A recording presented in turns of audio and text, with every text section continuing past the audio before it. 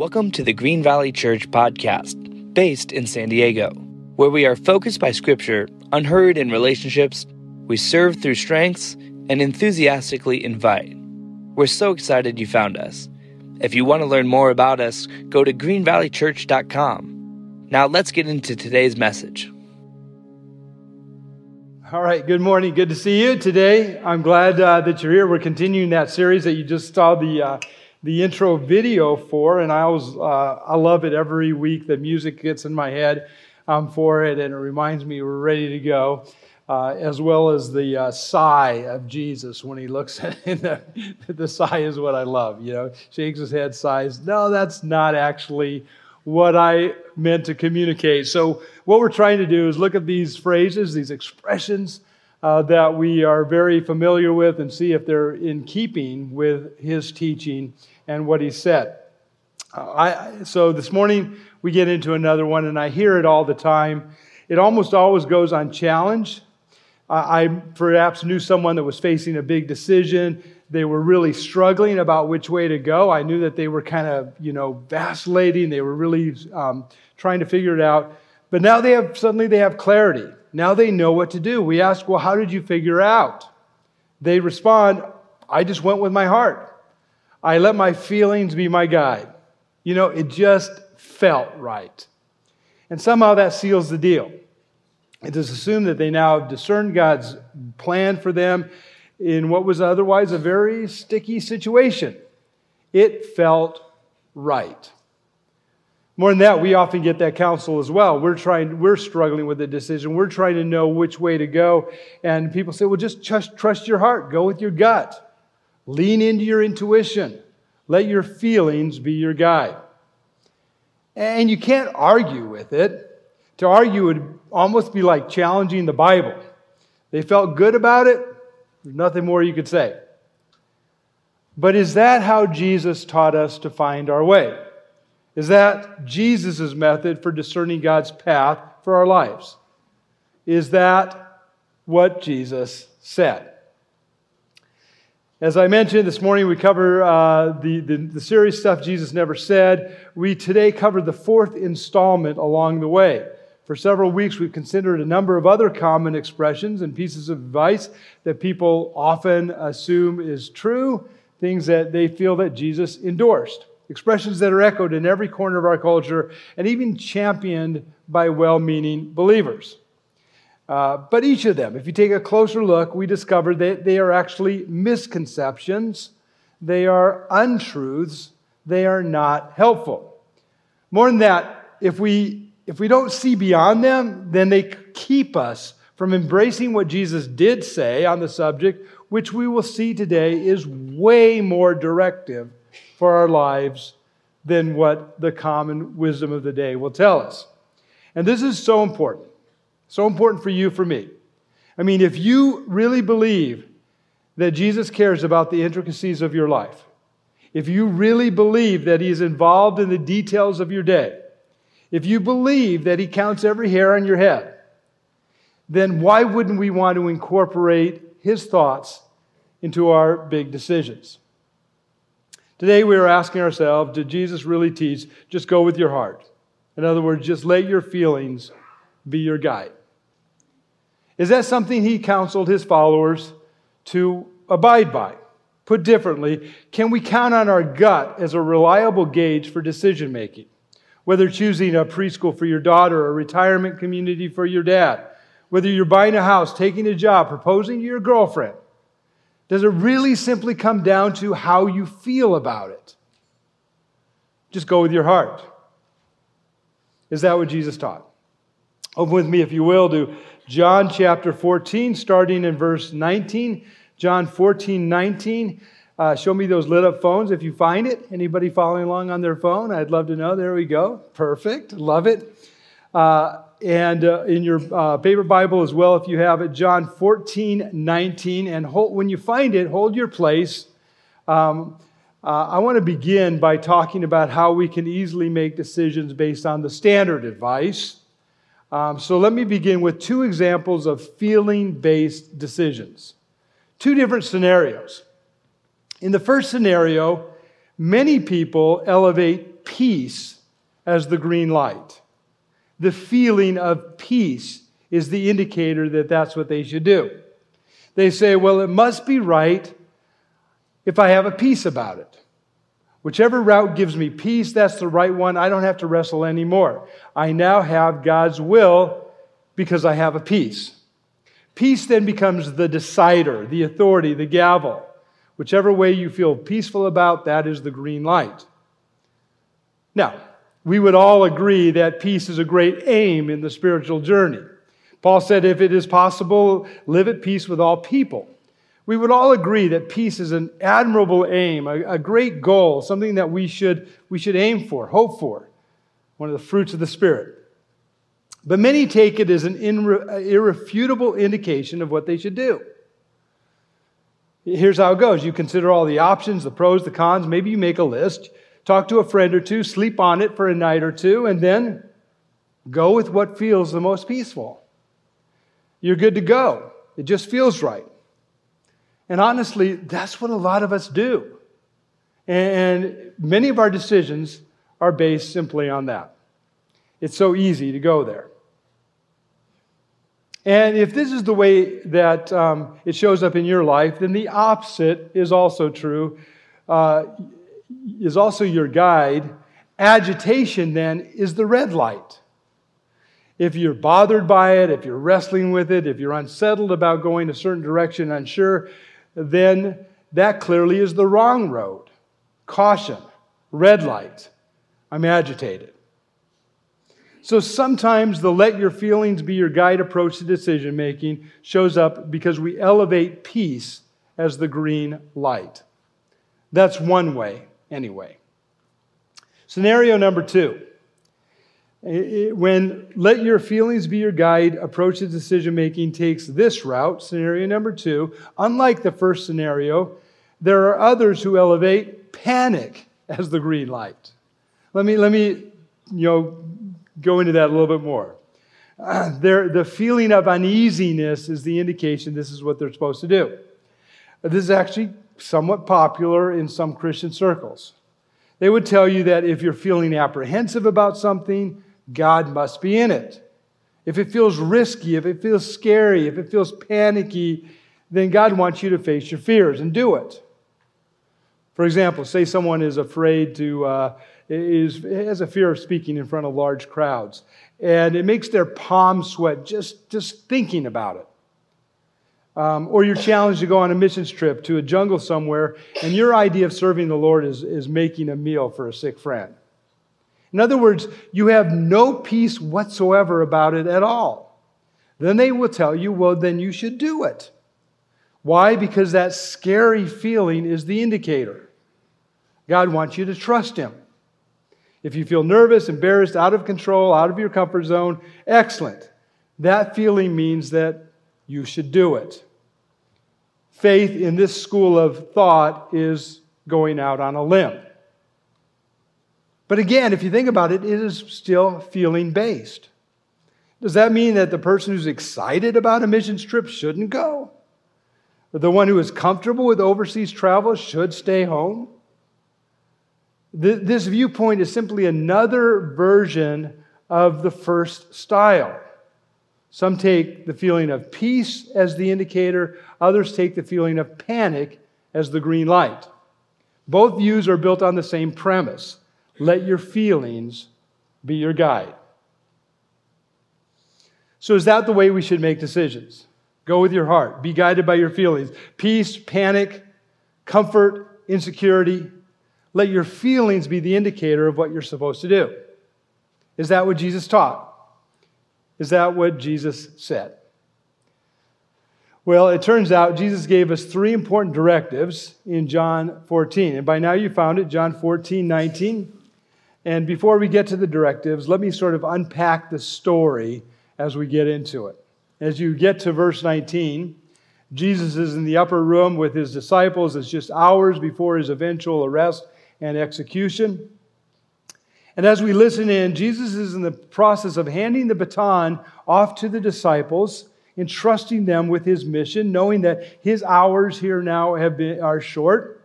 These are tender words. and no doubt hard for the disciples to hear. For example, Jesus says in verse 19, "Before long the world will not see me anymore, but you will see me. Because I live, you also will live." In other words, death would separate Jesus from the world, but somehow the disciples would still see him. And it's easier for us to understand what Jesus meant from this side of the resurrection. Jesus would live again and ascend to heaven, which meant that the Christian movement would now be in the hands of the disciples, as Jesus lives his life through them. Again, Jesus will no longer be accessible to the people of this world on earth. Instead, the disciples now would be the ones who would carry forward his mission as he lives through them. Jesus explains this in verse 20 and 21. "On that day you will realize that I am in my Father, and you are in me, and I am in you. Whoever has my commands and keeps them is the one who loves me. And the one who loves me will be loved by my Father, and I too will love them and show myself to them." Jesus explains that they will be empowered by him, that he would live through them, and he would reveal himself through them as they follow his instructions. There would be a rapport that was bonded by loyalty to what he had said. In other words, if you look at Jesus' words closely here, his plan is to live in them and work through their obedience. So that's a lot for the disciples to take in, which causes one of the disciples, a guy named Judas. By the way, did you know there were two Judases in Jesus' band of followers? There was the infamous one who betrayed Jesus, and there was this one, the lesser-known Judas. If you think about it, he was probably one of the last guys ever named Judas. The name kind of plummeted in popularity after that. Anyway, this lesser-known disciple asked Jesus this question in verse 22. It says, "Then Judas," not Judas Iscariot, said, "But Lord, why do you intend to show yourself to us and not to the world?"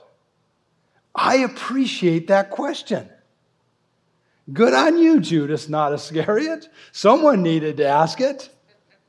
He's basically asking, Lord, instead of leaving the planet and trusting your mission to us, instead of leaving us to discern your will and uncover your plans to figure out what to do and feel our way in the dark, why don't you just show yourself to everyone? Prove that you're the Messiah, the Savior of the world. Get everybody on board.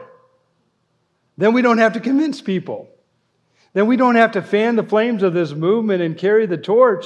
Why don't you just show yourself to everyone? Mission accomplished. It's an understandable question. But as is so often the case with Jesus, he doesn't answer the question directly.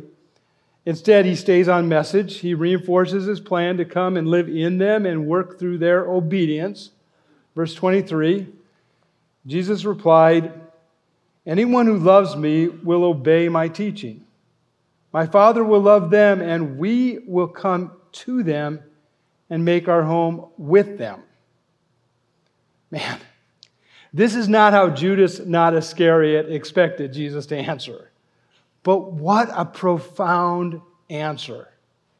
Jesus is saying, the way I will show myself, the way you will know that I am real and will reach those around you, is that you will actually do what I taught. And as you do it, as you obey, it will be me living through you. I'm going to show up in your obedience. And just in case they didn't get it the first time, Jesus says it the opposite way in verse 24. "Anyone who does not love me will not obey my teaching. These words you hear are not my own. They belong to the Father who sent me." So let that sink in. The way Jesus reveals himself and the way he wants to demonstrate that we love him and he loves us, the way that love plays itself out is when we actually do what he taught. This leads to the first thing Jesus taught about making decisions. Instead of allowing feelings to be your guide, let Jesus' teaching be the green light. Let Jesus' teaching be the green light. Do what he says. Again, verse 23. Jesus replied, anyone who loves me will obey my teaching. Someone says, why all this emphasis on obedience? I mean, I thought the most important thing was loving God. It is. It always is. But Jesus says we demonstrate that we love Him by doing what He says. Loyalty is an outgrowth of love. God's instructions then are communicated in the Bible, and they are the clearest directives we have on knowing how we should proceed and what we should do and what should influence our decisions. Instead of obeying our feelings, then we need to obey Jesus' words. And as it turns out, many of the decisions we face are clearly addressed in Jesus' teaching.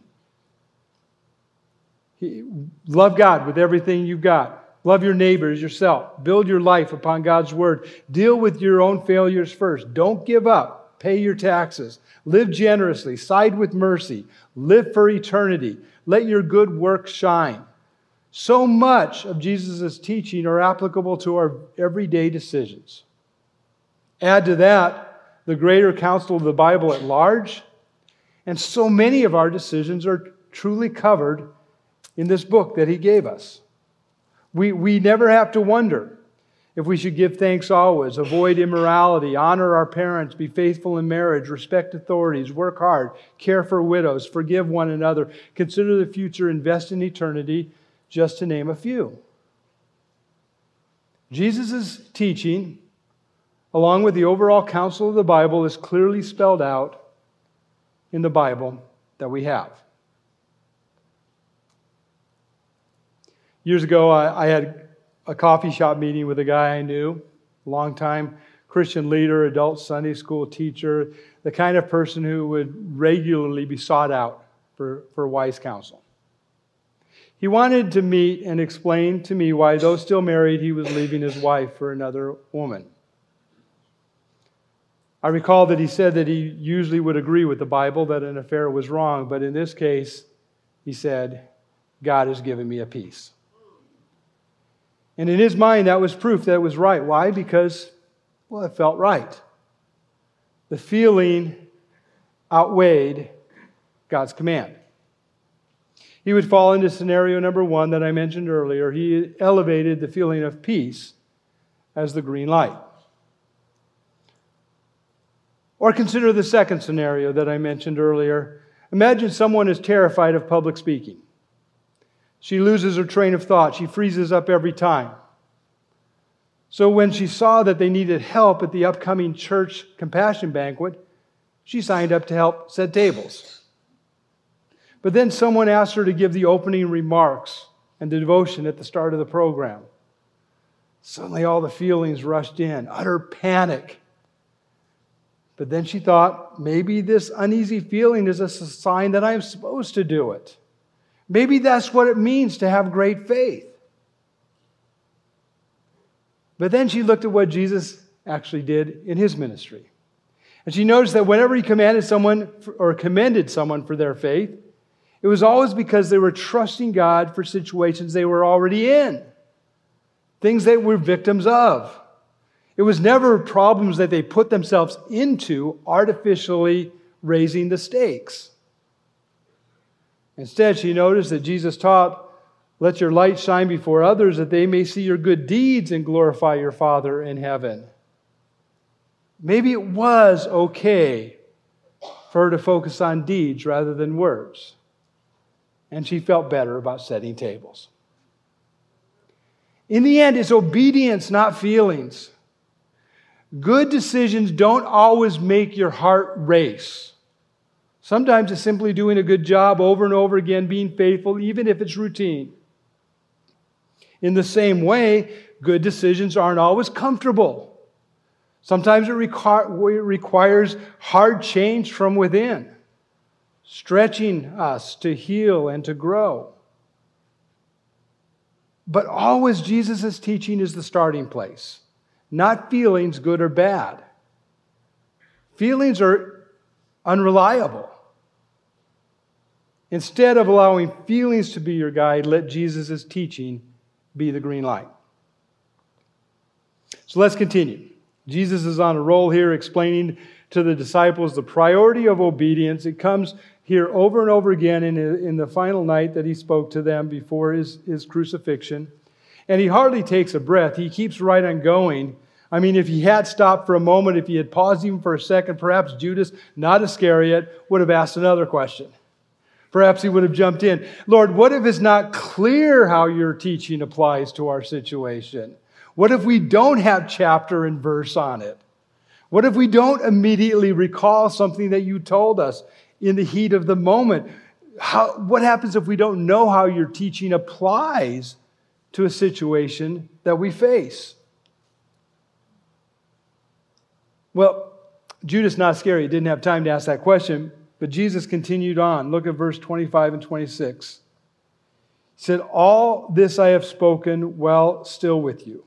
But the Advocate, the Holy Spirit, whom the Father will send in my name, will teach you all things and will remind you of everything I have said to you.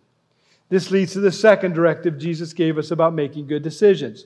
Let the Holy Spirit apply and bring to mind the Scriptures. Let the Holy Spirit apply and bring to mind the Scriptures. Somewhere along the way, we've gotten the idea that the main thing the Holy Spirit does is make us feel good. But it's interesting. This is not the primary thing that Jesus said the Spirit would do in our lives. Instead, the Spirit's chief role in our lives is taking what Jesus said and applying it and bringing it to mind. It's the whole process of allowing God's truth to become revealed in our lives. The Spirit is a process of sanctification, of making us more and more in line with Jesus' truth. He works in concert with the truth of the Bible to make it real in our lives. That's the Spirit's role. When what the Bible teaches still leaves us uncertain about what to do, the Holy Spirit guides our thinking, helping us apply principles and themes of the Bible to the real-life complexities that we face. Have you ever experienced that?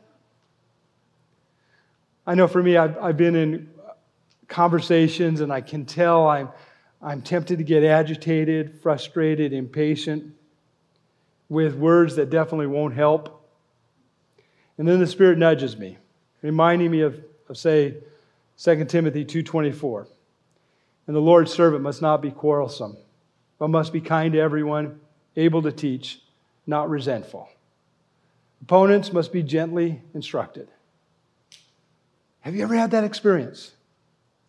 Where the Holy Spirit takes God's Word and applies it in a very direct and personal way to a situation that you face. The Holy Spirit loves to do that. He loves to take God's Word and apply it to very real situations that we face. At just the right time, it comes to mind. So when it's not clear, ask the Spirit to help you see the principles of God's Word or the application of it to what you face. So the second directive Jesus gave us about making good decisions is this: let the Holy Spirit apply and bring to mind the Scriptures, which Jesus said was one of the chief things that He would do. Finally, look at what Jesus says next, because it's absolutely critical to our discussion. Verse 27. Jesus says, "Peace I leave with you, my peace I give you." And of course, at first glance, that seems like maybe feelings, in this case, the feeling of peace, could also be an important part of discerning God's plan and purpose in the decisions that you face.